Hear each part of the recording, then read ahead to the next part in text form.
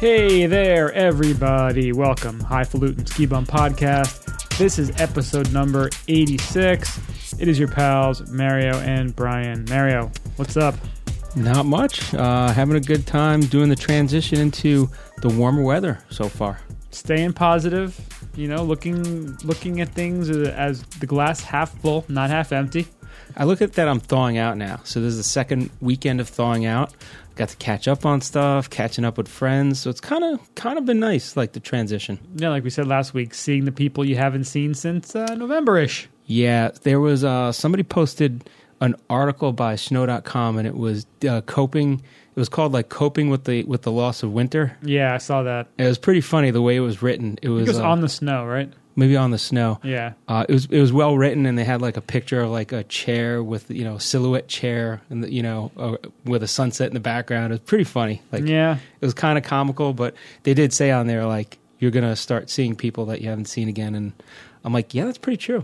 It's just the way it is. That's how we operate, I'm like telling people, hey, I'm around next weekend. They're like, oh wow, you are? Know. Yeah. Really?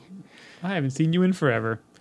So thank you guys all for listening. We really do appreciate it. If you could, go to your favorite podcasting app and rate us and subscribe. If you need instructions, check it out, skibumpodcast.com. You can reach out to us, skibumpodcast@gmail.com. Hit us up on social media, twitter.com/skibumpodcast, facebook.com/skibumpodcast, instagram.com/skibumpodcast. We are on Pinterest, and I think, Mario, you just posted something. Boom. So we're actually Pinteresting. A lot of the show stuff is out there already. Show stuff, SoundCloud. Preemptive. It's out there. SoundCloud, we're out there, but that's old and not out, and it's outdated, and eventually I'll put something up there, but I'm going to keep you guys guessing when I will. Boom. But check it out if you can, soundcloud.com/skibumpodcast. I just applied for to get on one of the other podcasts, so... Alexa has... Oh, now she's turned on. Now she's turned on. Order fleshlights. 15 fleshlights. No, Alexa, stop. Alexa, play Highfalutin Ski Bum Podcast. And she'll say... Oh, you're ordering fleshlights. She's flashlights. But there's the service that they have there. Oh, Alexa, stop. Alexa, stop. Alexa, stop. All right. So TuneIn is the service that's connected to this Amazon thing. TuneIn? Yeah, TuneIn. And I put in to register with them. So hopefully you can find us on there soon and just tell this machine thing to... Tell what's her name? Yeah, what's her name? To go out and find and play Highfalutin Ski Bums for you. Look at that. See, we're making life as easy as possible for y'all. Because this is all I use now. I don't even turn on a light. Yeah, you really don't. It's pretty sad. You barely use your hands ever. Alexa, order dinner. Oh, damn it. It actually turned her on. She's good. What's she going to order? Taco Bell? Alexa, stop. Alexa, Taco Bell. All right. I think it's time for a little après ski. Après today. Après today. Yum, yum. So it's already been, we're in the middle of the week now. It's feeling pretty deep in the week already. Ready for après ski. Yes. Après today. What do we have, Brian? So this is going to play into our topic later today. Ooh. But today we are both partaking in the Alchemist's Focal Banger. Boom. Yes, Focal Banger is an American India Pale Ale, and it is made with Citra and Mosaic hops as well as British malts. So truly an abundance of hoppy goodness. It's just, it's funny because now we're drinking this, like we're drinking all the Alchemist stuff a little more because it's a little easier to get. Like we know how to get it. I think it's because we're a lot more awesome. We're a lot more awesome. Right? So it's kind of, it's got funny. People now. I used to bitch every week that, fuck Heady Topper because we can't get it. Now I'm like, look at us. Easy, we can get it. Pretty much Heady Topper is like our PBR at this point. Yeah, it's like our default. It's always in the fridge. Always in the fridge, ready to go. Which is kind of weird. That's how some people do it. You have to embrace being awesome. That's right. Some people are like, oh, I don't want to be great. I want to be mediocre. I want to drink PBR all the time. No. I want to ski at Shawnee. No, that's not acceptable. Got to be highfalutin. You have to aim for awesomeness. Aim for awesome. Aim for awesome. So write that on a T-shirt. Write that on a review. Aim for awesome. That's a good T-shirt. Aim for awesome. I think we got to put that on our cards. Aim for awesome. That could be our tagline. Yeah. But yeah, it's so tasty. If you like IPAs, it's probably one of the best ones out there. It's a little bit lighter than Heady Topper, which is a double IPA, but it's really smooth, really flavorful. It's just delicious. It counterbalances the Monster juice orange drink that I'm having as well. I mean, the two go so well together, right? The citrus from the Monster juice and the citrus from the hops and the Focal Banger. All the citrus. Oh, it's working together. There's a whole theme, yeah. Oh, yeah. Works delectable. Well, I was having coffee before, and the coffee actually works really well and kind of blowing out your any sort of sweetness in your mouth, because I don't put any sweetener or anything in there, so it's quite a little bitter, and it kind of gets your palate reset to appreciate all the hoppy goodness. I like that. So if you're doing a beer tasting and you're tasting like through a bunch of IPAs, is that something to have in between? Probably one of the better things too. I know if you ever go to any fancy cologne stores, like a Nordstrom, you go to the men's section, we have all the colognes. A lot of times, I was there a couple of years ago, and I was there for probably like an hour just smelling different colognes. Wow. Because I'm a cologne kind of guy. From Jersey, we use cologne. Hey, it smells good. Forget about it. You got to pick up the broads. You got to smell good. Got your eye rock. You ready to open the windows so you don't knock yourself out with a cologne? Perhaps. So what they do is they have little like ramekins or cups full of coffee beans. Oh, so you spray the cologne on, or you spray it on your the little sampler. You sniff it. Spray it on the coffee beans. Spray the coffee beans. God, these are so good. No, you spray it on the little tester thing. You smell it, and then you kind of chuck it, and then you grab the beans in the cup and you sniff it deep, and that kind of like resets your whole olfactory system. Yeah, and I think for your taste buds, it works the same. As long as you're not adding too many wacky sweeteners or anything like that. Let's go with black coffee. Black coffee. Way to go. That's the way to go. I think I'm going to have to try that next time I do a flight of beers at one of the tastings. Yeah, or a flight of colognes. Flight of colognes. Either or. Smell your coffee. Smell your Starbucks in between. That's right. That works. All right, so part of being in Après, we're looking at what else is drinkable and what else goes along with drinking. And Brian, you found this really cool thing. This was pretty cool, yeah. It's called the Hangover Drink. And what this magical beverage is a concoction that you're supposed to take during or after a night of drinking to wake up hangover free. And it all centers around before you go to bed, in other words, right? Or while you're already drinking. Yeah, it centers around dihydromyricetin, which helps detoxify your body after a ton of booze. It comes in 100 milliliter glass bottles, is made using all natural ingredients, and has a shelf life of up to 2 years. We're going to have to order some of this and do some in-depth testing. These guys should sponsor us. Like we just had St. Patrick's Day, and I really could have used it because the next day I went to Vail. So I was finishing... Yeah, flights and elevation and dehydration are not a good... I went out from noon till I went to the airport, which was that night, stayed over at the airport, stayed up till 2 a.m, got on the flight to Vail at 8 a.m, and got there, and it was magical. Yeah. I could have really used this, let's put it that way. That would certainly have helped. It would have helped. So what this dihydromyricetin, DHM, does is that it takes the alcohol and it somehow converts it to reduce cell damage and inflammation in the liver. So it speeds up the decompose of acetaldehyde to prevent its buildup.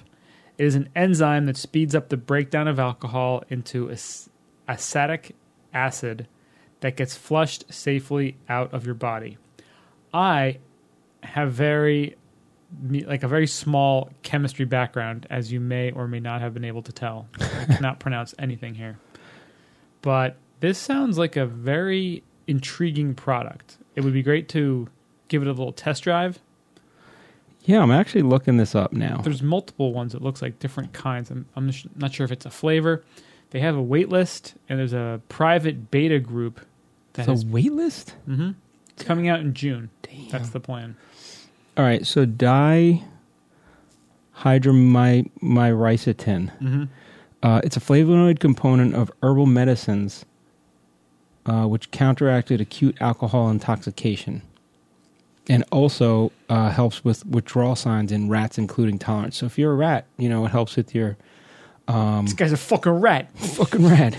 Don't look at me, you fucking rat. Wow, it reduces...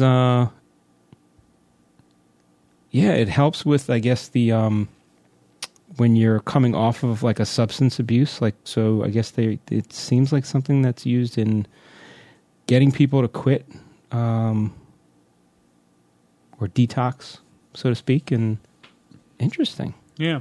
So what they also have, they break down the ingredients in here. Havenia dulcis extract, that's the DHM, which is the enzyme found in the Havenia dulcis. Then they have vitamin C and B, which reverses the depletion of protective enzymes. Electrolytes, which keeps you hydrated. Prickly pear extract, which helps to counter the effects of alcohol inflammation. And milk thistle, which contains silymarin and psilocybin. Antioxidants that are known to combat the free radicals produced when our body breaks down alcohol. All right, we just got on the wait list. Oh, we did? Cool. Just put ourselves on there. So hangover drink, folks. Hook us up. Prickly pear, you ever have a prickly pear margarita? They're really good. Maybe once or two. I think that sounds familiar. So I wonder if you could make a margarita with this. That'd be awesome. Like you're having it while you're having the alcohol. It's perfect. So it kind of puts you back to zero. Back to baseline. It's like having water. Not Ipso bad. facto, Well, that's it's like water. when you have like a vodka soda. You're kind of hydrating yourself as you're drinking. Yeah. Wow. You're not carboxylating yourself. Boom. Carboxylating. Carboxylation. I listened to the podcast from last week again. I was like, damn, we were carboxylating the shit out of that We thing. really were. All right. So This also, is right up your alley here. again from Uncrate, while I was looking at the hangover drink, they have this other product there. It's called 40-ounce rosé wine. Now, it's basically a 40 of rosé wine. Really very simple name. So the 40-ounce glass bottle isn't just for malt liquor anymore. I like that They're owning it. this is what it is, and this is where we're at. So there is a legit organic winemaker in the Loire region of France. And Loire region they actually make really good rosés there.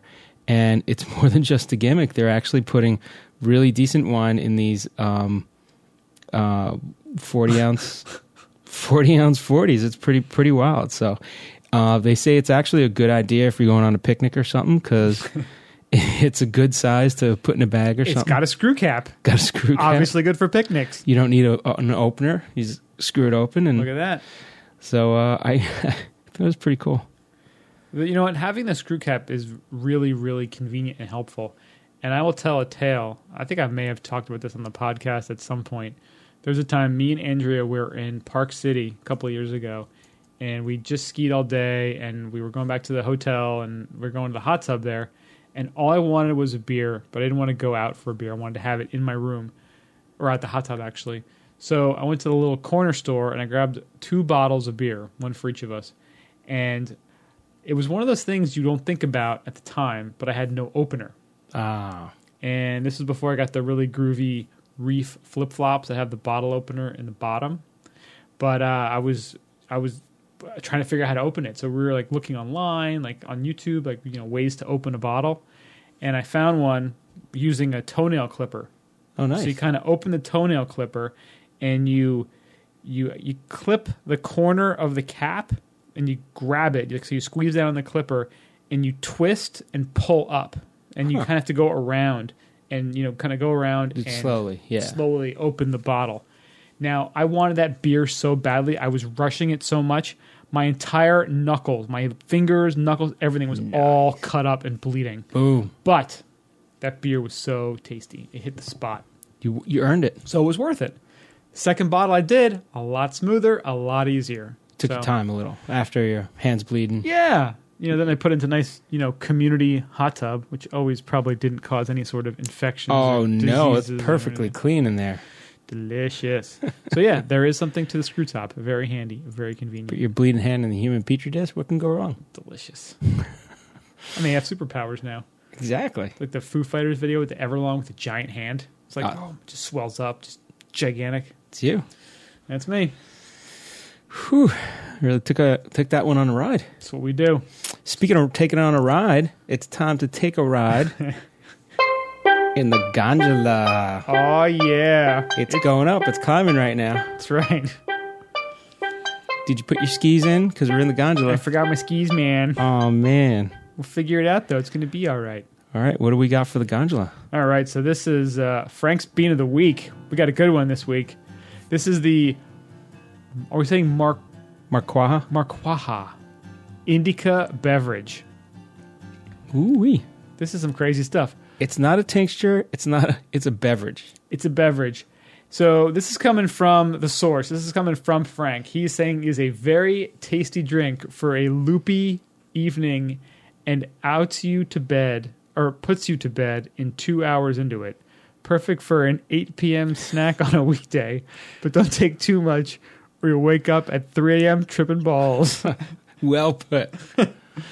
Now, I got to say, this brand, we had the tincture in Vail, and one of our buddies, who shall remain nameless, but I think you know who I'm talking about, and he was taking this on the slopes before going out, after coming back. Does his name rhyme with Larry? Yes, it does. All right. And he was pretty happy, I gotta say.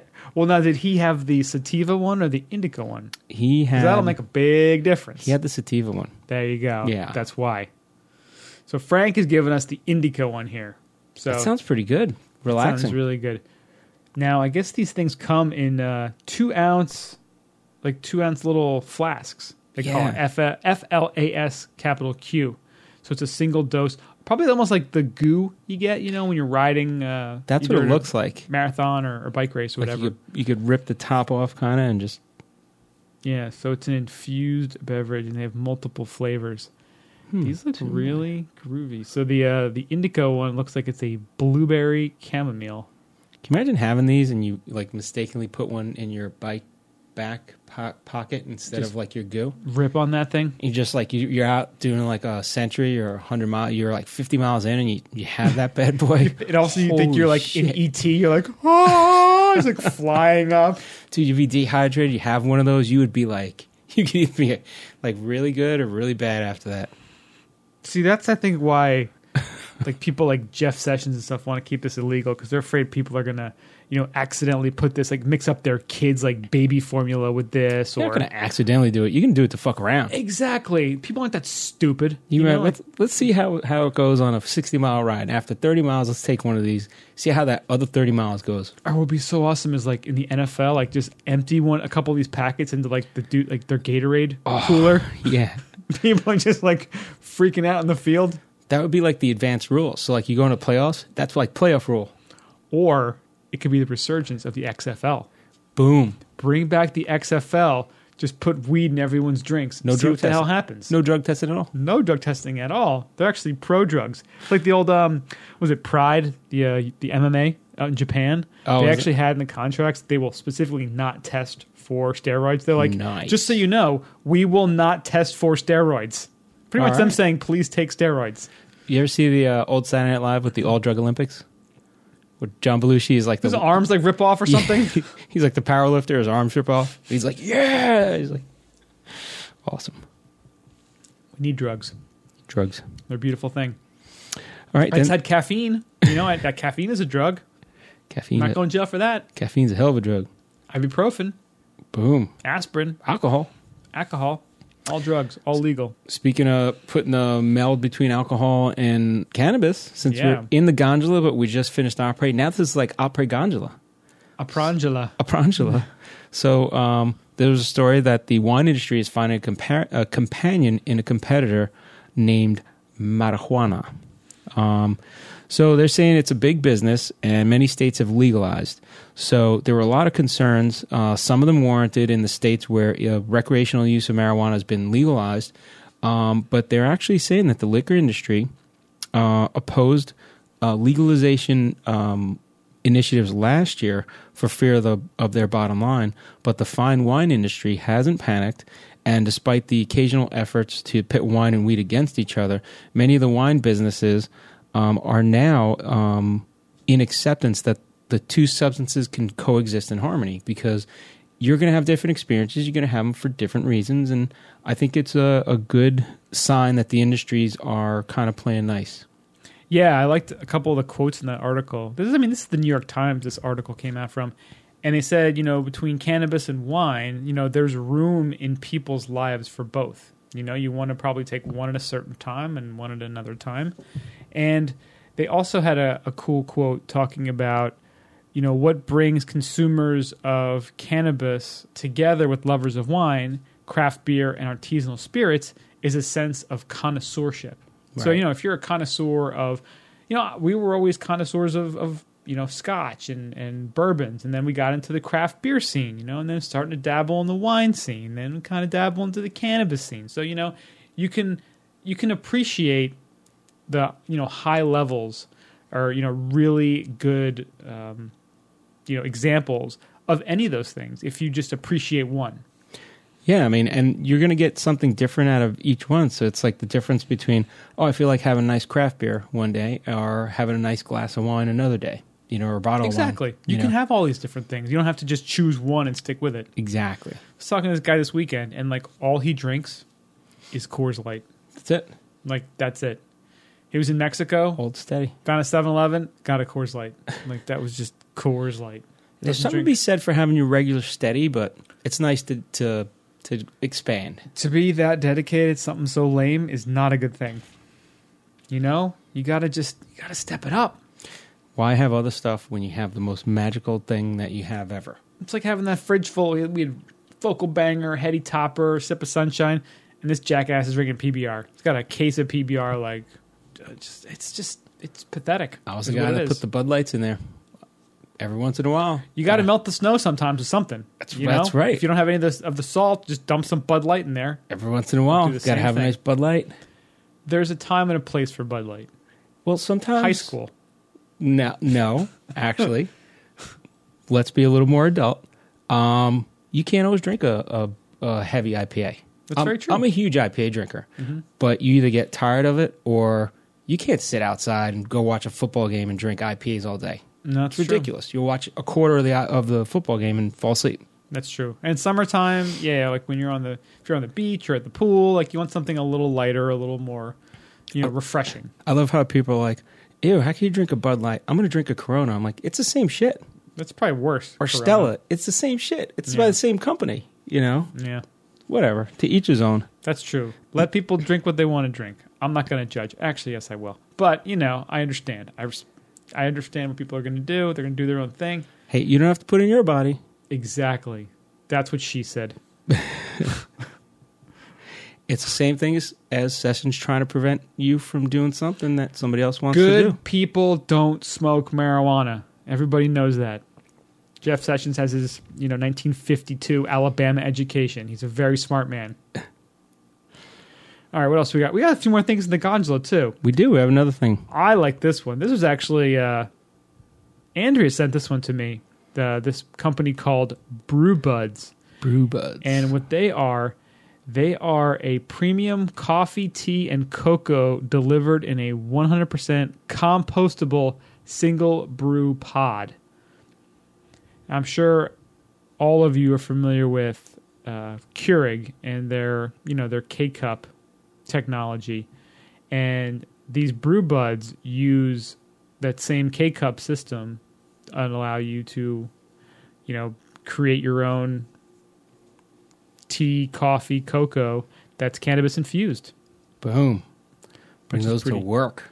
Right. All day. Man. Why'd you have 20 coffees today? I don't know. I was pretty relaxed, though. I'm trying to find a way to enjoy this job, man. So you ever seen the ones, there's like certain companies that do the K-Cups where the bottom part is not the like the white plastic. It's sort of like a mesh net. The mesh, yeah. Yeah, and that's what they do here. But it's got, you know... I think it's San Francisco... Yes, coffee company. Coffee company, and there's another one. They're really good. Isn't the Java Love that one, is it? Java Love, yeah. That's... what brand is that?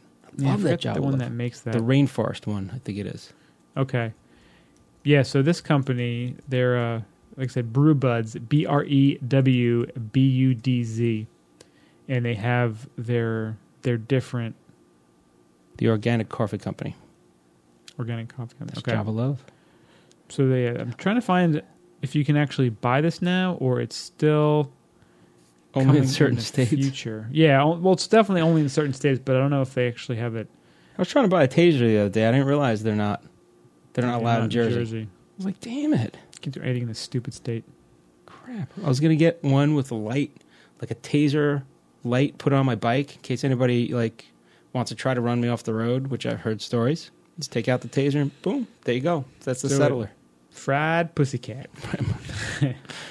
So we'll have a link to Brewbuds on our website, skibumpodcast.com.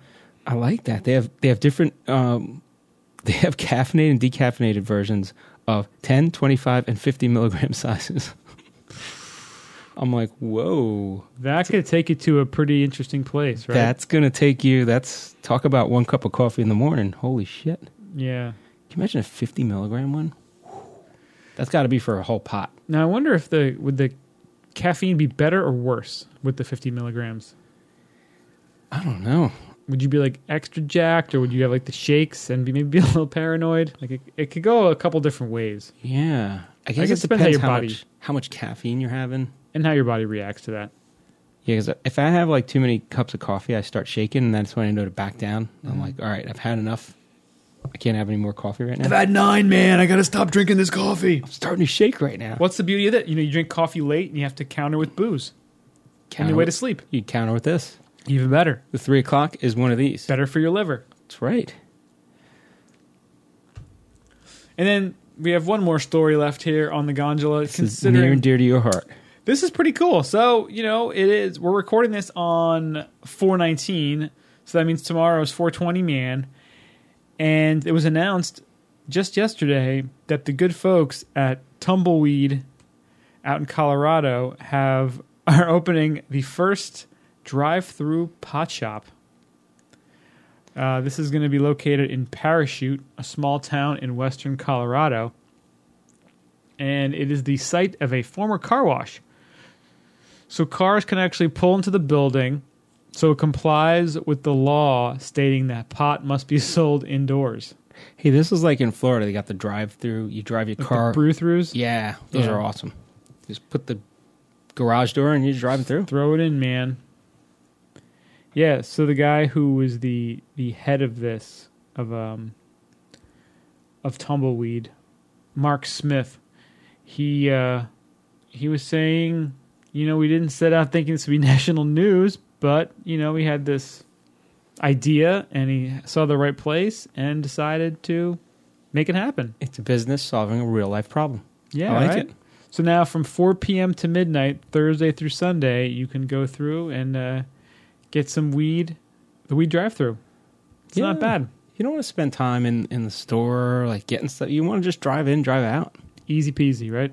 I like it. It's good for your car. You're not wasting, using this, like overusing the starter. That's right. It's a beautiful thing. And it's quicker. Definitely. Zip it. If they have some sort of app too, like you can order, have it like ready for you when you pick it up. That would be nice. That'll be next year's 420. Got to have, then they got to do probably your, check your license and go through all the credential checks. If they could speed that up too, that'd be kind of nice. Yeah, almost like the, the global entry? Yes. Like some sort of version of that for weed. Yeah, weed entry. Global weed entry. Ganja entry. Ganja entry. Ganja entry. Ganja check. I don't know. It's got to be something. Yeah. All right. So that wraps up the gondola. And now... On 419. On 419. And now it's time for... Oh, yeah, ski news is still going on. Ski news. Yeah, we're getting deep into April, and there's still plenty of ski news going on. So first up, do you know that there are still 38 ski areas in the U.S. that you can ski at? Damn. Believe the hype, friends. So the good folks at Snowbrains put together a list of all the resorts that are open, and we'll blast through them real quick. And their anticipated closing dates: Timberline, Oregon, September 4th. Mammoth, 4th of July. Squaw Valley, they're saying July or maybe all year. All year. A-Basin, June. Killington, June. Wildcat, New Hampshire. Daly through 423. We going to go back up and ski in Killington? What's that? You going to ski anymore in Killington? I don't know. We'll see. Mount Rose, Nevada, 529. Mount Bachelor, Oregon, 528. Snowbird, 514. Sugar Bowl, 57. Lutsen Mountain, 57. Weekends only. Loveland, 57. Jay Peak, 57. Mount Hood, 56. Heavenly, 430. Winter Park, 430. Sugar Bush, 430. Sugar Loaf, 430. Purgatory, 430. Weekends only. White Pass, weekends only, 430. Sunday River, 430. Weekends only. Arizona Snowball, 430. Weekends only. Donner Ski Ranch, California, 429. Reopening, weekends only. Sierra at Tahoe, 423. North Star, 423. Soda Springs, 423. Boreal, 423. Bear Valley, 423. Diamond Peak, 423. Brighton Resort, 423. Crystal Mountain, 423. Alyeska, 423. Hoodoo, 423. Breckenridge, 423. Stowe, 423. Aspen, 423. Vail, 423. Sun Valley, 423. Stevens Pass, 423. And Silver Mountain, 423. Boom. Weekends only. So this seems like this weekend is going to be a big closing weekend for a lot of places. Yeah, there was an article recently where they're talking about closing parties. Now, a lot of the resorts are throwing these big bashes on the mountains, so it should be a nice, fun weekend. Yeah, a lot of places are doing it. If you have good weather at one of them, it would behoove you to get out there and hit it one last time. Well, especially some of these places must be closing early because of the restriction on either on the land or workers or costs, because some of them are still going to have a lot of snow. I mean, Sierra at Tahoe and Heavenly and all those. Yeah, there's no need for any of them to close, but sometimes they reopen them on weekends for a longer period of time. Yeah, it's tough. I mean, it's logistics of getting workers there, and then also like any rights they have to land. So there's other stuff involved than just saying, "Hey, we got snow." But yeah, I mean, it costs so much to keep a ski resort open, and infrastructure wise, like I said, staffing, it takes a lot. So you can always hike up. You can always hike up. That is an option. Hike up and do it yourself. Yep. So speaking of closings and openings and snow, you mentioned Sugar Bowl, California, and that's going to close on 5/7. Now they're also closing in on 800 inches of snow for the season this year, which is absolutely staggering.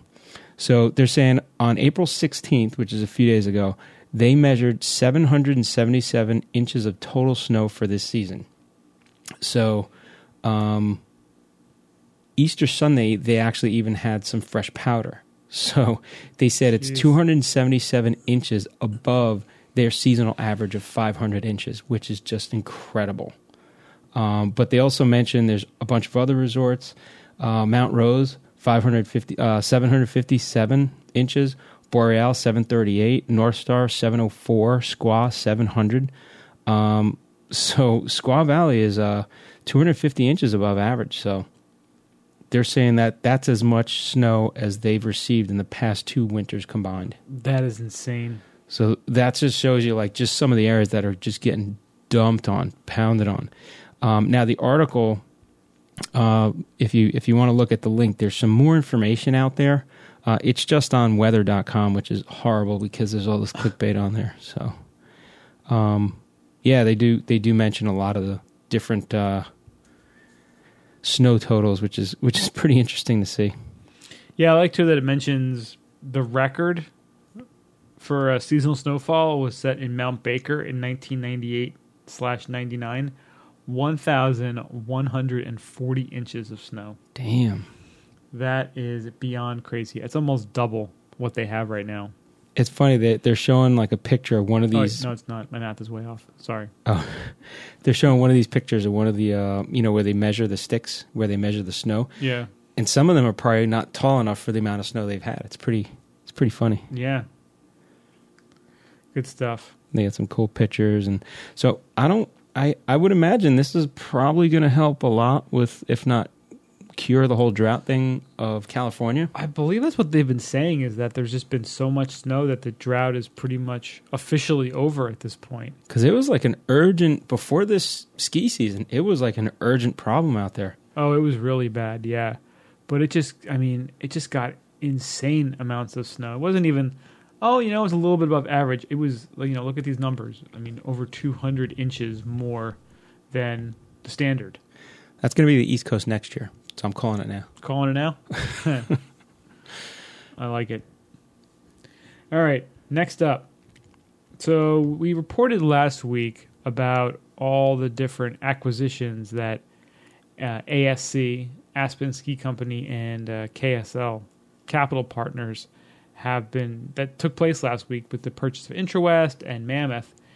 And now one of the things, the speculations that have come about from that is that will there be a new rival to the Epic Pass, which people are assuming. Which one was that? The Mountain Collective? No, they're just wondering if they're going to make a new one. Oh, a new one, okay. Now, because they've got this whole portfolio of resorts now.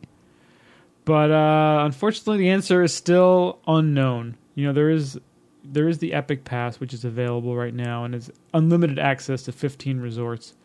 And there's also Mountain Collective. There's the Max Pass.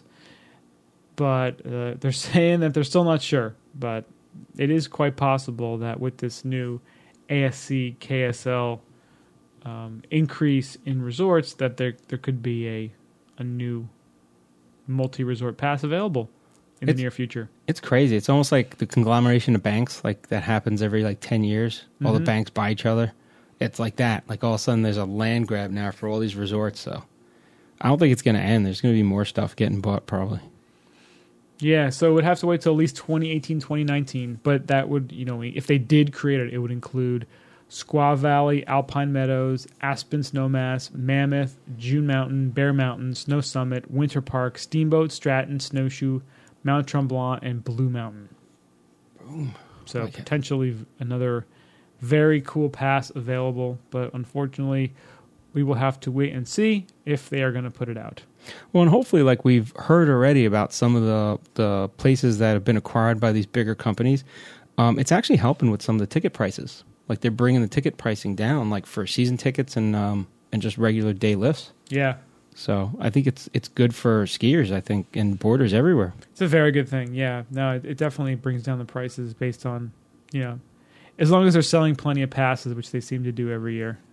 Yeah, I guess it helps them also run the facilities because they start leveraging, I guess, equipment and purchases and upkeep. So suppliers. Yeah, so it kind of helps their streamline the business for them. So pretty neat. Yep. That's why I don't think it's going to end. No, I'm sure it'll just keep rolling on. If I'm a betting man, and I am. All right, next we got a lawsuit over the proposed Colorado ski area gets a hearing. So this is out of Durango, and they're talking about the Wolf Creek ski area. So there is actually a development project that they want to develop outside of Wolf Creek, and the U.S. Forest Service approves the development project, but the people are fighting it because they're saying it's going to disturb a lot of the wildlife and parts of the Rio Grande River. So this has been going on, Brian, we were reading about it, 3 decades? Yeah, since the 80s. So it's kind of crazy, but it's still going on. I mean, your buddy Nick is out. He's been out there. He has family in Pagosa Springs, not too far from there. So I'm sure this is near and dear to their heart.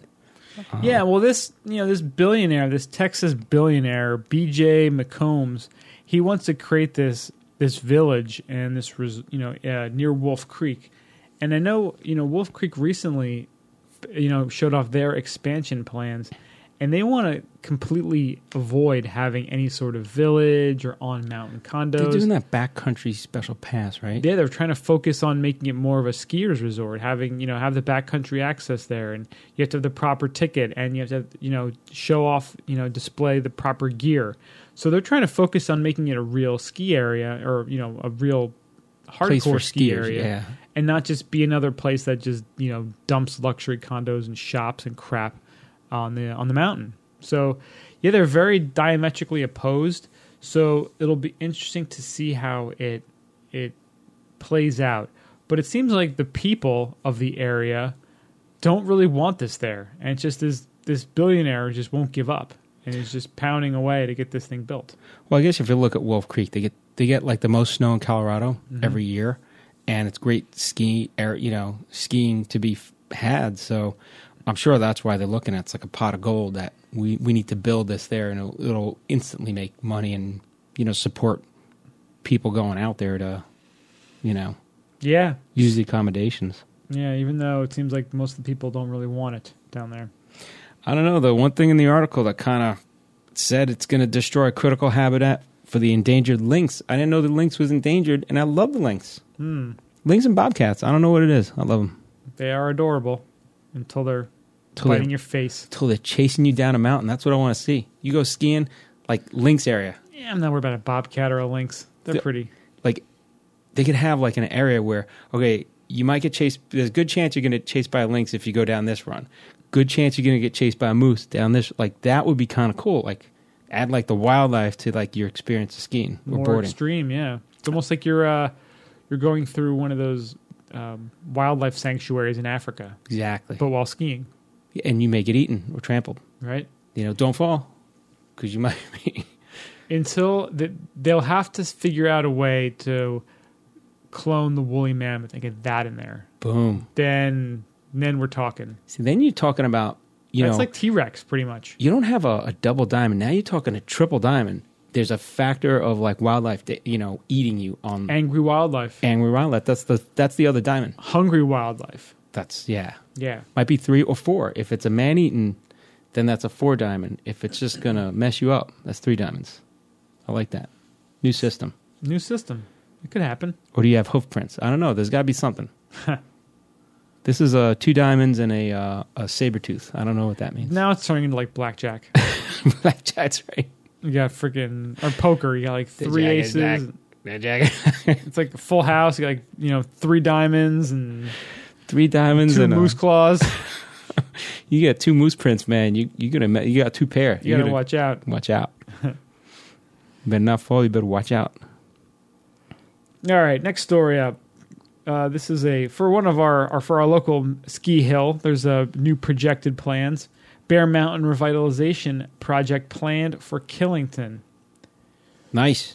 Bear Mountain is one of the peaks at Killington, and it's kind of an older, dumpier base lodge area. But this is at the lodge at the base of Outer Limits. Correct. Famous run, so. Yes. There are plans now to revitalize the base lodge and to add housing, as well as a new South Ridge lift and trail improvements. This is a 2-year development plan, and it's estimated to cost $60 to $70 million, with a resulting value of $110 million once construction is complete. Phase 1 is the Bear Mountain revitalization plan. It's called Base Camp at Bear Mountain, and it's expected to begin summer of 2018 with the construction of 6 or 7 multifamily buildings estimated to cost $45 million, plus a major remodeling of the Bear Mountain Base Lodge, keeping the original footprint, installing a fixed grip quad chairlift on Killington's South Ridge, and on-mountain improvements for skier flow, including bridge and tunnel work. So that lift is going to be the one over Devil's Fiddle, right? No, it's actually up by the Jug. Oh. There used to be, I think there is a lift that already exists there, at least the towers. Post? Yeah. Yeah. But they took it, I don't know when they pulled it down, but it was probably at least 5 or 10 years ago. But I guess they're going to rebuild that back up. Wow. It's kind of a weird, it really doesn't service too many different trails, so I don't really know why they're doing it, but Maybe to move more people up the mountain, maybe?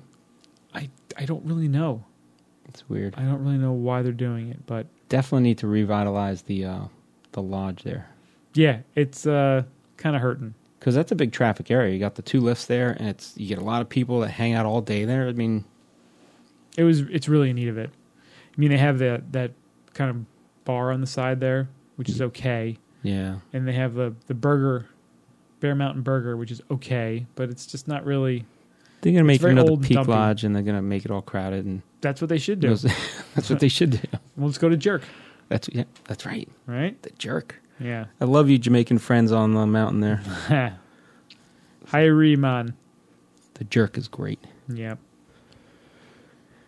All right. And then one more story, right? Yeah. So Raymond James Financial, they're going to pay $150 million to settle a ski resort lawsuit alleging fraud. So there's a lot of complicated stuff the way this works out. What I got out of reading this a few times was that so Raymond James Financial is going to pay $150 million to settle the allegations that it enabled the scheme to defraud immigrant investors through the Vermont ski area that we know as Jay Peak. So when that whole thing with Jay Peak hit the fan, I guess this is the result of once they start peeling away all the stuff that's involved, they get down to Ariel Quiros, who was the person that was charged with these charges by the SEC for allegedly misusing about $200 million in funds raised from immigrant investors. What happened was, I guess, his son-in-law at the time was a branch manager at Raymond James, and they were running all the money through Raymond James accounts. So they were basically using it to fund their scheme through Raymond James, which that's why the company now has to pay all this money, because it was happening under their accounts, under their firm. So that's what I got out of it. Geez, so would that be like money laundering, or is that just fraud? Or well, they got him for Ponzi scheme, and I guess this goes along with giving them the ability to run the scheme through a financial thing. So I guess it's kind of money laundering, but it's not really, because they weren't cleaning money; they were just running it through accounts. So they're using the accounts improperly, but it wasn't like they were taking dirty money and making it clean. So they weren't laundering, but it was very close, I gotta say. Yeah, right. It's kind of let's just say it's very shady. bad. Yeah. And they say it's actually potentially going to affect Raymond James' quarterly earnings, because they said about $50 million in legal fees up to this point, and they're going to pay out another $150 million for the penalty just to kill this from going on any longer. Oof. Which is pretty crazy. Bad news. And that other dude, Ariel Quiros, is, I think, still up on charges. So, and Jay Peak is like being run by another custodian for now. It's this whole weird, crazy thing. But we keep coming back to Jay Peak. Yeah, right. The article, the issue that keeps giving. Yeah, they'll be open until 5/7, and hopefully they'll keep being open over the next few years, despite all these negative money laundering or Ponzi scheme. Just don't take the tram. Don't take the tram. It's not worth it. Even the people that went the week after we went said the same thing, like, oh, I don't take the tram. It's running slow. No, it's stupid. Because they had to cut it down. There's a whole weight limit. Yeah, the whole... Yeah. So, Jay Peak, get yourself right so we can keep skiing up there, because it's a very awesome mountain. A lot of snow, a lot of good trees. Yeah. And Hill Farmstead for après. Boom. So, all right, let's move on to the main topic. Yes. So our main topic this week, we're calling this show Hunting Season. Mm-hmm. Also commonly known as Beer Hunting Season. Yes, we're hunting bear. So what do you got, Brian? This is really, we're focusing. So this week we had an idea. Brian took a nice trip with his lovely bride up to the magical world of Vermont. Mm-hmm. And did a lot of good research and a good weekend of finding beers. So good, rare to find, well-known beers. Let's put it that way. Yeah. So instead of driving up and focusing on skiing this weekend, we decided to focus on getting beers. You flipped the script? Flipped the script. Changed it up a bit. Yeah, it was nice. Nice warm weather. So we took a drive up. We started at our base camp at Killington, and we drove up to the lovely Stowe Waterbury area, which is about an hour and a half north of Killington. And we hit up, which is why we were drinking this delicious Focal Banger right now, we hit up Alchemist in Stowe.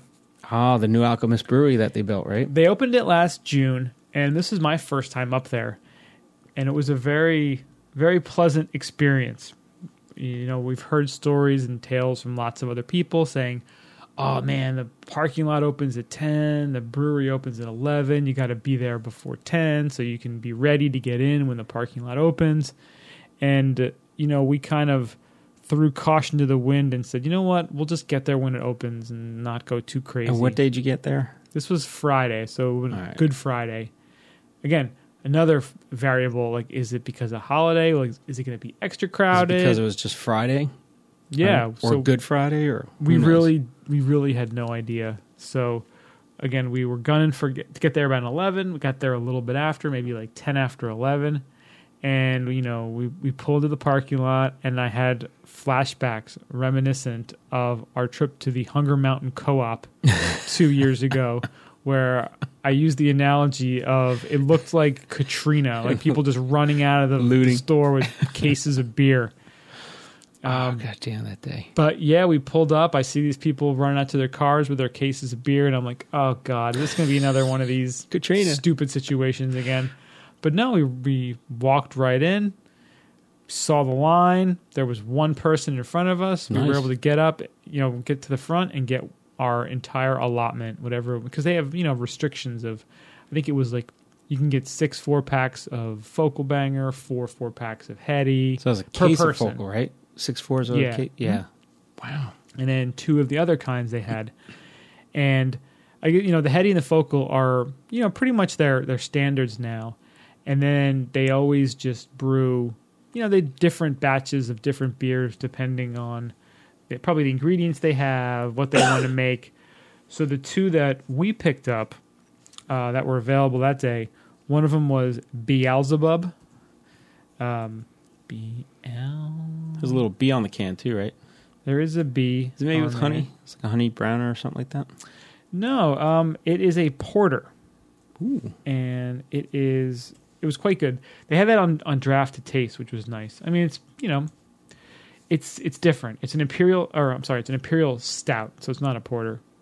And it's, you know, it's not like their regular IPAs. It's, you know, it's a stout, so it was a little bit different, but really tasty. You know, malty, a little bit of hoppiness to it, cocoa. It was really, really good. So that was one of the ones they had available to sample as well. They had that, Focal and Heady. And then they had another beer that was available that we picked up a 4-pack of called Farmer's Daughter, which is a Saison, but it is, what is exactly? Is it a farmhouse ale Saison, a Belgian style Saison brewed with 100% Pilsner malt, 100% Czechoslovakian hops, fermented with the same strain of Bastogine yeast used in Sturkwit, which is the other beer they made a few weeks back. Based on the original recipe used in the Alchemist Brew Pub, inspired by Saison Dupont and Pilsner Urquell. Wow. This one I tried when I came home. And what'd you think? I got to tell you, I'm not a big Saison fan. No. But it was quite good. And usually I always thought Saisons were a little lighter, but this one comes in at 7%. So, you know, it's... How's the flavor, though? Was it light and kind of... It was light. One thing I noticed, though, I felt like I got some sort of, like, heartburn from it. I don't know if it was the beer or something I ate in addition to it, but... It felt very, like, heartburny, and I know that after I drank it, I mean, I had half a can on Sunday night when we got back, and I fell asleep within like 10 minutes of drinking it. And then the next night, I drank the other half of the can, and same thing, just like fell asleep like 10 minutes after drinking it. Is that the Bill Cosby style Saison? Perhaps it is. Perhaps by farmer's daughter, he means doctor's daughter, Dr. Huxtable's daughter or something. This one has something to make you fall asleep with your mouth open. Yeah. It was kind of like that. So that was our Alchemist trip. And, the grounds there are really cool. So how does it compare? You went to the Alchemist Brewery before it got shut down after the big hurricane. That was, where was that? That was different. That was in Waterbury. Yeah. In Waterbury. Right by Ben & Jerry's. How does it compare? Is it similar layout? Totally different. That place was tiny. Oh, yeah. Like teeny tiny. And this place was, it was pretty good size. The area where you could go into was, you walk in and they have on the right side, where the lineup, where you queue up to get your beers. Left side is all, we get the samples and where they have, merchandise. So shirts, T-shirts, hats, whatever. And they have a little area we can sit and you can see all the brewing equipment there. So this is way bigger than that place. And they don't do growler fills there, right? They do not, no. It's all cans. Just get in your cans. Get your cans and get the hell out. Pretty much. So after that, we had to make a pit stop at the lovely Shaw's in Waterbury because we bought so much beer and only had one cooler. We needed to get another cooler. Ooh, that's a tough... So, and I needed a big cooler anyway. I didn't have one. So, bought a giant cooler, bunch of ice to keep the beers cold. Super important. Nice. So, right after that, we went in Waterbury to Prohibition Pig.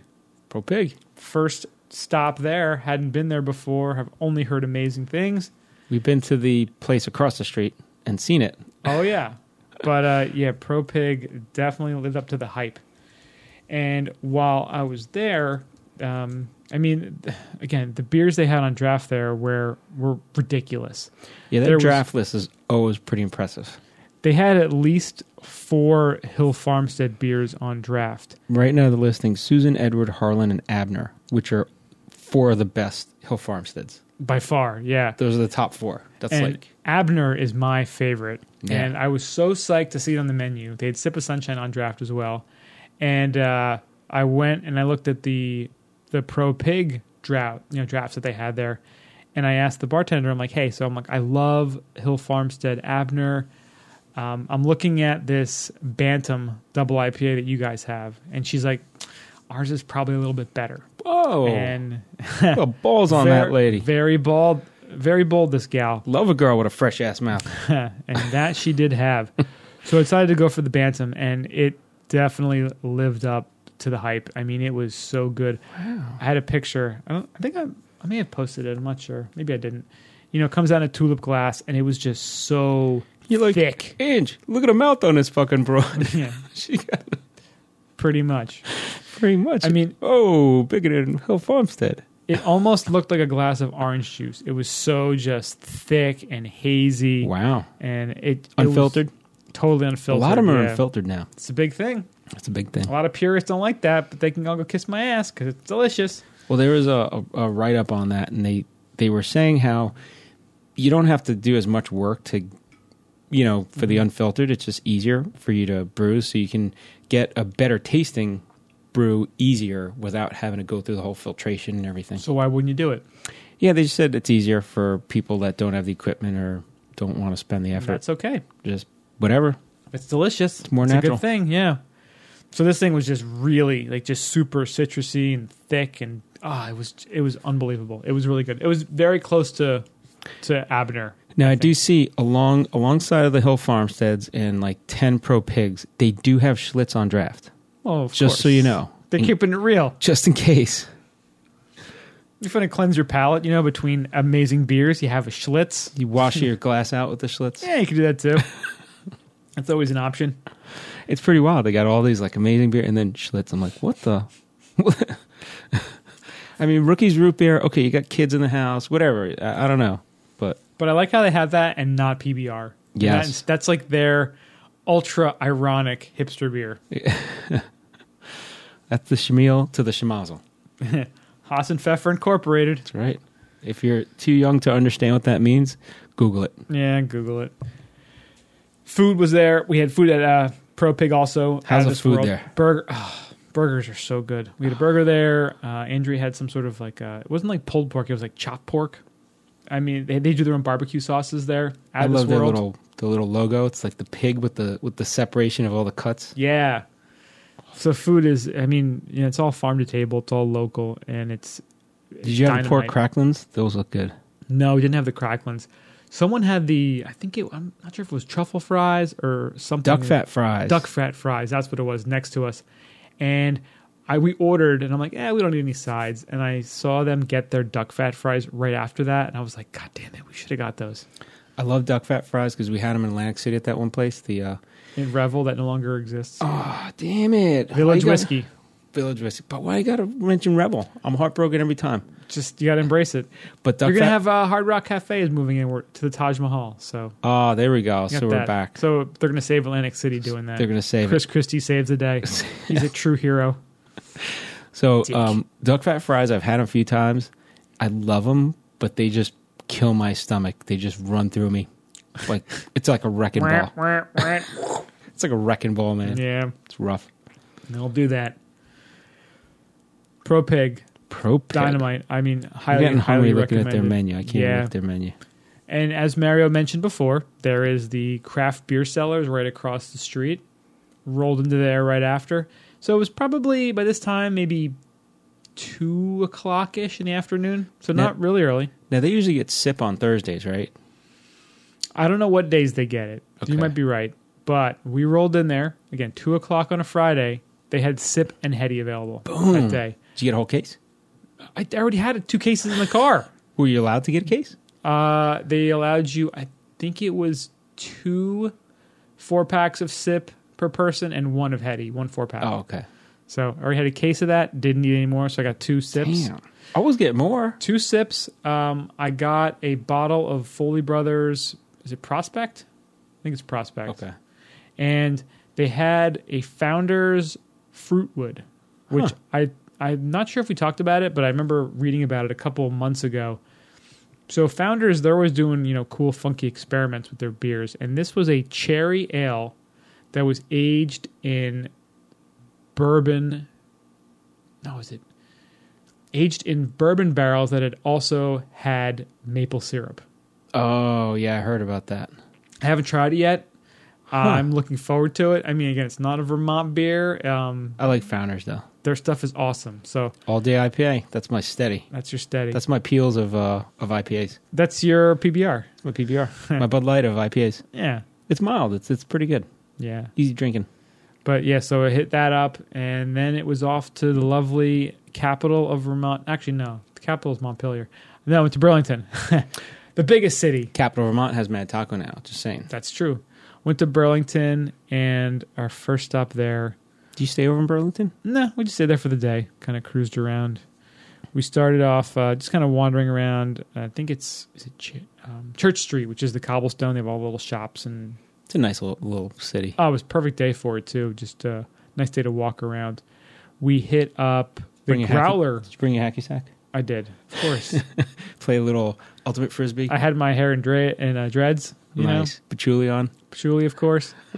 Went to Growler Garage, which I know we looked at last time and never really hit it up. It's pretty cool. I mean, they have a bar there too. You can just kind of get drinks, and you can fill up your growlers too. That's what they're known for. Nice. Had a Citizen Cider for the first time, which everyone's always talked about how good it is. And it was really nice after having so many beers at that point. It was nice to kind of change it up. Get to Citizen Cider because it's right there in Burlington, isn't it? We didn't go to it. No, I think they're. It's a tasting room or something they have. They have something there, yeah. But this one had 3 different ones. Nice. Available, and I got the one that tasted like blueberries or whatever, and it was good. It was again, it was different, but it was very good. Nice. And then we wanted to go to Foam, but we didn't get around to it because we were too hungry. Foam is pretty much right by the lake on Champlain right there. But ended up going to the Farmhouse Tap and Grill, which we went to last time. Yep. And that place gets packed. Like on a Friday afternoon, it was packed. So we were in the little basement bar down there, and finished up the day with a nice sip of sunshine on draft, which was really good. And again, had a burger there. So we were kind of sharing the food, so we split that up. And I mean, a salad. I mean, this is one of the best salads I ever had. It had like sauteed carrots and this amazing homemade dressing. And the food there it's all farm to table. So good. Yeah, really, really good. I like how they list the farms they get their stuff from. Which is nice, yeah. Yeah. And then one other thing that we stopped at that I forgot to mention before when we were on Church Street, the Cobblestone, they have a distillery up there. And I forget the name of it. If it's something local. Maybe is it Smuggler's Notch Distillery? Maybe that might be it. They had a tasting room there, and so we tried a bunch of their Mad River Distillers. Maybe it's Mad River Distillers. Yeah, that must have been it. So they have their flight you can choose. It's like you pay. It's on Paul Street. That's what this says. Best distilleries in, let's see. Oh, there's a few of them. I think it might have been Church Street is Vermont Distillers. Maybe it was Vermont Distillers then. 28 Church Street. So there is a Smuggler's Notch Distiller too, and there's a Mad River Distiller. So it must have been Vermont Distillers then, was the one I went to. Yes, that was the one. Oh, cool. Just looked it up. And it was nice because you pay $3 and you can choose 4 of the different liquors, spirits that they make. So I kind of stuck with the whiskeys. They had, a rye, they had a bourbon, and they had a bourbon that was aged in maple barrels. And then they did, which a couple of places I've seen do, they have the maple syrup that's been aged in bourbon barrels, which, I mean, if you have some really good pancakes or a nice waffle, that would be out of this world. Nice. Yeah. So all in all, it was a fantastic journey up to Vermont, just getting beers. I skied part of the day on Saturday just to kind of say I did it, but it wasn't anything too monumental. But again, it was it's always awesome being up in Vermont.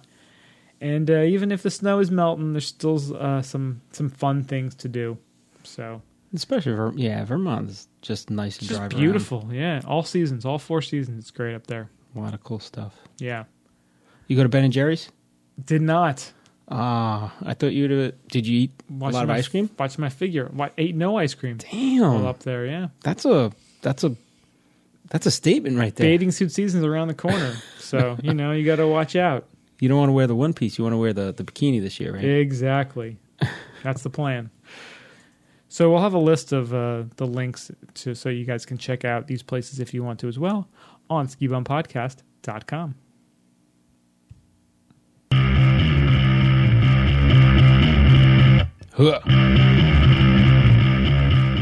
All right, it's time to go under the ropes. So first off this week, now this story broke this morning. It's Aaron Hernandez, days after his acquittal, was found hanged in his cell. Convicted killer and former New England Patriots star Aaron Hernandez was found hanged inside his cell at the state's maximum security prison in Shirley early Wednesday, dead of an apparent suicide 5 days after he was acquitted of 2 additional murders. So I was at the gym this morning and I saw this as like breaking news, and I was kind of taken aback. I was surprised because, he did just get acquitted, so you'd think he would be in better spirits. Yeah, but he's in for life without parole anyway. Really wouldn't matter either way. Wouldn't matter, yeah. And, you always wonder if there was something, shady going on. Or somebody covering some stuff up. Yeah. Well, what they say, he jammed something in the front of his cell so guards couldn't get in. There was something that they mentioned in the story. Huh. And it was also, today was the day the Patriots were going to the White House to be, to get their congratulations from the president. So it was a lot of weird things happening. And at first, like I said, I saw it and I was like, oh, good. I'm like, fuck that guy. He's an asshole. And then I remember reading a story about him, and it talked about how, he was like a good kid until he was 16 and his dad died. And then he just kind of like went off the rails. Turned into a piece of crap just thug. a thug, like resisting authority. I think he moved in with his uncle, who was like a piece of shit, and kind of got all these gangs and stuff like that. It was crazy. Yeah, all these people taking advantage of him. They saw a paycheck. They saw this kid going. He was a great football player in high school. He was going to go to a big college. He went to the U? Florida. Yeah. Still Florida. Still Florida. Yeah. It's one of them. He killed some guy allegedly down in Florida. Well, he got busted for 2 murders already, and then was acquitted of these 2 murders. But he probably did have some involvement. Like there was enough to bring him to trial. And then there's some other like potentials that they were trying to link him to, like almost like to the scale of like a serial killer. Yeah, pretty crazy. Saying in Florida, he was 17 and he was down there. He decided not to pay his tab, and he punched a restaurant employee, bursting the guy's eardrum. 5 months later, somebody shot up a car full of guys outside a nightclub in Gainesville. Police believed Hernandez was the shooter, but he got lawyered up and was never charged. Like there was so many things that he did that it was, let's just sweep under the rug. It's just boys being boys, like all this dumb stuff. And then it just kept getting worse and bigger, and eventually just led to his complete downfall. Well, eventually you're that much of a thug, and then you get put on the New England Patriots. Just saying. Obviously, you have a different perspective, considering you're a Jets fan. Exactly. I know, as a Jet fan, I know it's because of the Patriots. Yeah. But yeah, it's his whole life is just a sad story, just a... Do you think him and Tom Brady together in the same room, Tom Brady's a little uncomfortable? Oh, no doubt. It's like, I don't know who the fuck that guy is, but keep him away from me. Yeah, probably. I would not be surprised. He's a good receiver. Yeah, he was a good player. Very talented dude, and just, yeah. Yeah, but he had a whole history following him. By the time he got to the NFL, he had stuff following him. He was still living like a thug. He had his wife and a beautiful place, and then he had like an apartment, which was like a thug like apartment, thug den, which his buddies hung out with. It was like a gangster hideout. It was weird. Yeah, it's. I guess he had everything, and then it wasn't, what he wanted. He wanted to live that Scarface lifestyle. People want to be Tony Soprano, they want to be Tony Montana, But how did those shows and movies all end? With them dead. Yeah, dead. Spoiler alert. That guy, dead. Every gangster movie, dead. The gangster you love is always dead. That's right. That's just how they all end. You want to be the boss, you got to beat the boss. That's what I'm saying. Yep. There's no easy transition of power. Somebody dies. That's how it is. Mm-hmm. So it will be interesting to see what they find in this investigation. If there is any sort of foul play involved, or well, now that he's dead, they could just pin a lot of shit on him now too. That's true too. That's right. We want to close these cases. Boom. There you go. So maybe Tom Brady actually killed all these people. Oh, they needed Hernandez covering for Tom Brady. I like be the fall guy. Robert Kraft. Boom. I'm throwing it out there. I'm saying, go to the owner. Go to the owner. Follow the money. Follow the money. Right? Just saying.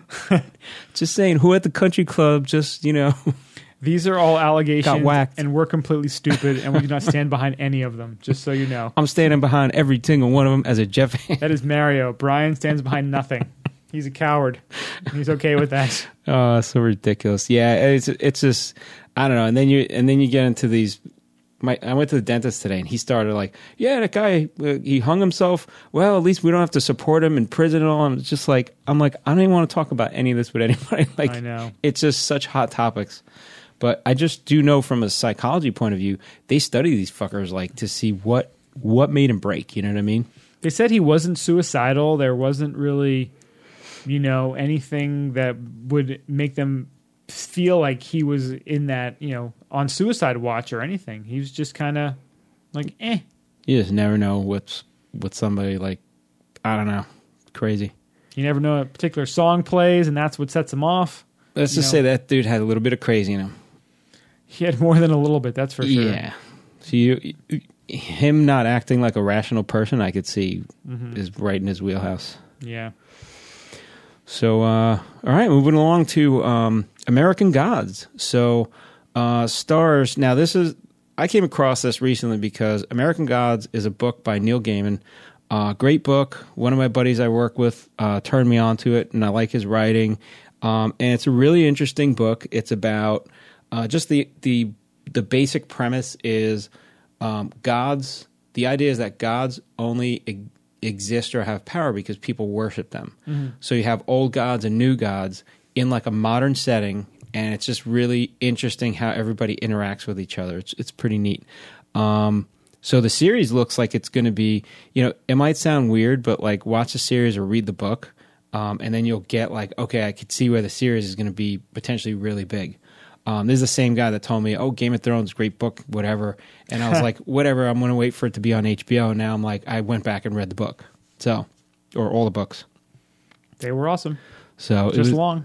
Yeah. This one is not that long. It's just one book. But you could tell, like, there's a lot, at the end of the book, you're like, wow, you can make a lot more books out of this. And of course, now they're going to do a series, so they can just go a lot of different places with it. So that's pretty cool. Looks pretty cool. They got the guy that played Swearingen from Deadwood? Deadwood. Oh, nice. Yeah. Ian McShane? Ian McShane. He's in it. He's badass. He's actually, I'm not going to say who he is, but he's one of the main guys. Ah, cool. You'll figure it out. I don't want to spoil it. But yeah, it's pretty cool stuff. So nice. Look out for it. I'm going to be watching it. We'll see how it plays out. I think it's starting like in 2 weeks or next week or something. We wouldn't steer you wrong. And also starting up this weekend is my favorite, Silicon Valley. Boom. Oh, I love that show. Now I get to watch Veep and Silicon Valley in the same night. Nice. If only Game of Thrones were there like it's supposed to be. Damn it. That was the proper, trifecta right there. It was Game of Thrones into Silicon Valley into Veep. They should have the 8 o'clock spot where Game of Thrones used to be just blank for 1 hour. Yeah.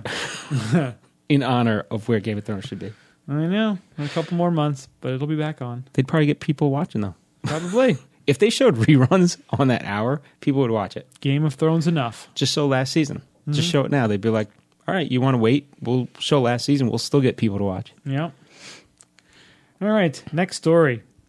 So a food delivery robot, they are starting to roll out in San Francisco. Wow. Yelp Eat24 is now using robots to deliver food orders in 2 San Francisco neighborhoods. That's pretty cool. Yeah. So this started last week, and they're, pretty good size wheeled robots. They're almost about looks like a Zamboni. 4 feet tall. You know what? That's a little Zamboni. That's a good description. Yeah, it's like a little bit taller maybe, but it looks like a little Zamboni. And it uses LiDAR, which is light detection and ranging technology. The same stuff that's used in self-driving cars to help navigate sidewalks. Nice. And it rolls along at a leisurely pace, about 3 to 4 miles an hour. Bumdar to go around the bums. Yeah, it just rolls over them. If you're going to lay on the floor like that, you're pushes them off, pushes them out of the way. Yeah, so they're starting with meal delivery, and they're eventually looking to do other things like grocery and pharmacy deliveries as well. Pharmacy would be huge. Think about all the deliveries they do because, elderly people or sick people can't get out, Need some lube, That's right. Lube Express. I'm not going to go get the lube. I'll have the lube delivered. Yeah. Hopefully it doesn't go the same way that the Hitchbot went. Oh, no. Poor Hitchbot. As long as it's not in fucking Philly, we're okay. Yeah. God damn it. When the robot arrives, so the hot bags are placed in the cargo bay, and you receive a text message with a code to unlock the food when it arrives. Oh, nice. So someone can't just jack your food. They're trying the codes over and over. Yeah. As it's going. They're just trying codes. Sorry, you will not be getting your Indian food. Oh, so it must heat it, keep it nice and warm. Yeah, it's got a warmed cargo bay. I like that. Hot side hot, cold side cold. Yeah, McDLT. And they can work about 6 to 8 hours. Do they have a union? They can only work that long. Now we're talking in some AI stuff. We don't know. That's right. They have a robot union. It's possible. I guess that's the charge. Yeah. So during the initial phase, a handful of robots will be completing dinner time deliveries in San Francisco over short distances of 1 to 1.5 miles. They're going to have human handlers to accompany the robots and take control if needed. You know why they're going to have human handlers? Who are you going to tip? That robot shows up, nobody's tipping it. Now, a handler shows up, you give the guy a tip. But Hitchbot, people would tip him because the little smiley face. Except if you're in Philly. Yeah. Sons of bitches. Yeah. They would have robbed HitchBot. I looked it up. They ran another HitchBot afterwards. And I was showing Brian, like, they have all these pictures of, like, they did like 22 of them in Canada. And of course it's Canada, so everybody's nice and happy. And they're showing these HitchBots on like playground swings, and people are taking all these pictures. And then they show like the HitchBot that got decimated in Philly. It's like, oh, don't send it back to Philly. Yeah, you can't. Just a bunch of savages down there. If this was delivering cheesesteaks in Philly, it would be killed in like a day. Oh, easily. But that's pretty cool. Just got provolone. I got whiz. I wanted the whiz. The whiz, you stupid. Where's the whiz? You stupid box. Stupid Somebody box. out there kicking it as it's walking. Damn it. I don't know why there's so much rage in that town. I don't know. It's very strange. I want to see what happens with the draft. Because the draft is in Philly. Yeah. That's going to be interesting. A lot of batteries flying around. Goodell's going to get hit like with a cheesesteak, a battery. They'll do it down there. Oh, yeah. They will do it. We got to see what happens. Oh, boy. Can't wait. Can't wait. All right. Next we got, so we like frequenting the Robb Report, which if anybody doesn't know, it's like a great source of everything that's cool, unique, and baller AF. As a kid, I remember like grabbing like, friends, parents, like Robb Report magazine, and it was like all these like sweet cars, like, Lamborghini Countaches and Ferrari F40s, like all things like you aspired to when you were like 11, and you could actually buy the stuff in there. And they had all kind of cool articles, and now they've evolved over time. But it's like a magazine with a lot of reviews on stuff, but stuff that you can buy right there. It's like a catalog magazine. It's pretty cool. Yeah, it pretty much keeps you in the know about what kind of dope stuff is out there in the world. All the trending stuff.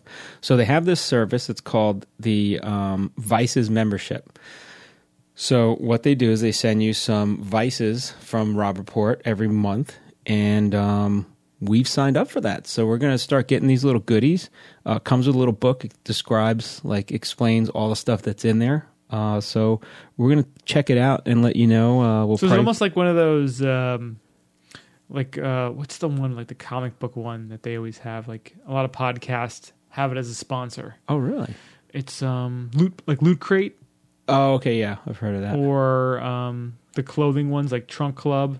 Kind of like that. Jelly of the Month? Jelly of the Month Club. Except this is Baller Jelly of the Month. Yeah.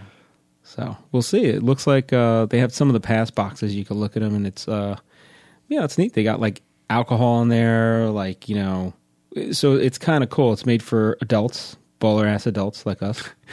So just wanted to mention it was made with us in mind. Exactly. This looks highfalutin ski bum.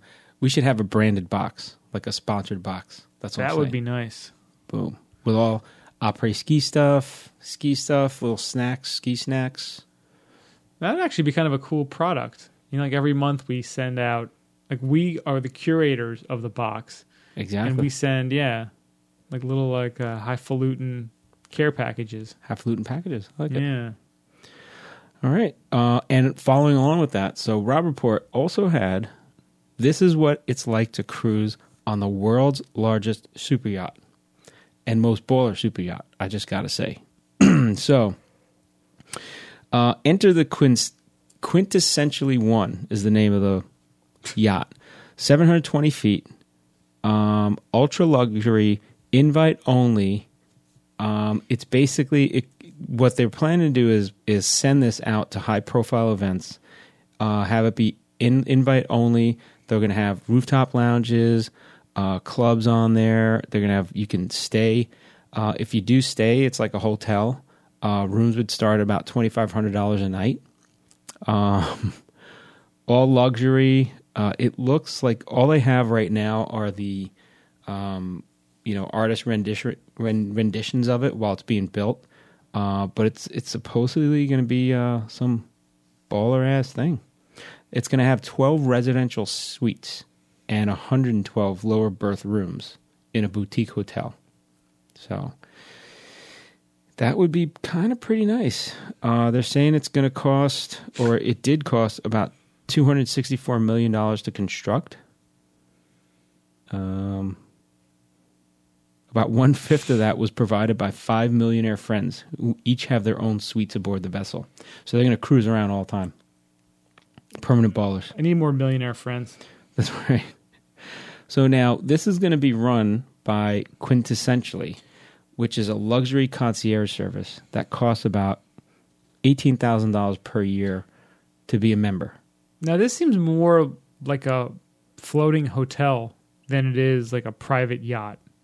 Yes, because it's not going to be like, so those 5 people or 4 people that put the money in to fund it, they're going to have a permanent place on there. Right. I don't know if they're going to be able to be on there all the time because it's going to kind of move around and it's going to be at like baller ass events. So they'll probably have a spot wherever it is, but I don't know if it's like they have a permanent spot whenever it goes to an event or something. The yacht will dock where the ultra wealthy tend to congregate, like the Cannes Film Festival, Monaco Grand Prix, and Rio's Carnival. It's like, let's observe them in their natural habitat. We noticed they always congregate in the Cannes Film Festival. Yeah. And funny. Atlantic City. That's right. Double down. Yeah, so it's pretty crazy. And then you look at the Quintessentially services, and it seems very cryptic, very hidden, and very luxurious for a reason. It's basically it says they cater to every need, blah, blah, blah, and they don't give you a lot of information. If you want information, you got to reach out to them, and they'll reach back out to you. Yeah, if you need to ask how much it costs, you can't afford it. That's right. I'm sure within 5 minutes they're like, I'm sorry, sir. I could direct you to, maybe you prefer to dine at the Chuck E. Cheese instead? Maybe a Carnival Cruise Line is more your speed. Yeah, they actually might do that. Yeah. So, crazy. But they actually get you, like, if you're part of this Quintessentially concierge service, they get you, like, prestigious sporting event finals, front row theater tickets, sold out concerts. Like, so they got a lot of baller ass hooks in. Mm-hmm. And if you say you want to sign up, you actually check off like what you're interested in, and they'll actually build like stuff that you're interested in, I guess, once you talk to them based on your... This is Quintessentially? Yeah. Okay, yeah. Yeah, it's almost like having a personal assistant. Yes. Is really what it does. More so a team of them. Yeah, seriously. Like, it's crazy. They'll take care of your travel arrangements, restaurant renovations, VIP access, day-to-day tasks, relocation services, home management. I mean, so we could request more information or request a callback. Yeah. You don't call us, we'll call you. Don't worry about it. Oh, they have equestrian services too. Thank God. You got to get your horse somewhere. Resolving all your equestrian needs. And boy, do I have some equestrian needs. So our buddy, Gary, used to work at Morristown Airport. He said there was a person with their private jet that used to bring their horses when they used to go out west. Get the fuck out of here. They used to put the horses on, and they'd have to fly them out. They were like jumping horses. They wanted them around all the time. So they'd bring them out because they would go out for like 2 or 3 months, and they wanted their horses around. I'm like, that's baller as fuck, man. You got your own plane, and your own plane fits the horses. Is it like when you see on the highway, like one of those the pickup trucks pulling a horse trailer? Yeah, it's right? Like the horse trailer like attached to the back of the plane. It's just like flying behind. Just floating around behind there. Just flying behind. With a little cable on it. Horse like sticking their head out the window, you know, like just chewing oats. Like, what's going on? It's crazy. Now that's what I'm picturing, and it's glorious. Well, there was we saw another story of an airport or an airline that has vet services. So if you have a horse and you're flying with your horse or your dog or any pet, you could bring it to the vet services at the airport before you get on your flight. Just a little checkup, little tune-up before the flight? Little checkup or whatever, yeah.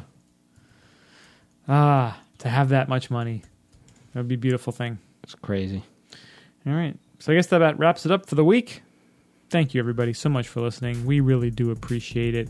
Please go to your favorite podcast app and rate us 5 stars. Subscribe. That would really help us out a lot. Check us out, skibumpodcast.com. Hit us up, skibumpodcast@gmail.com.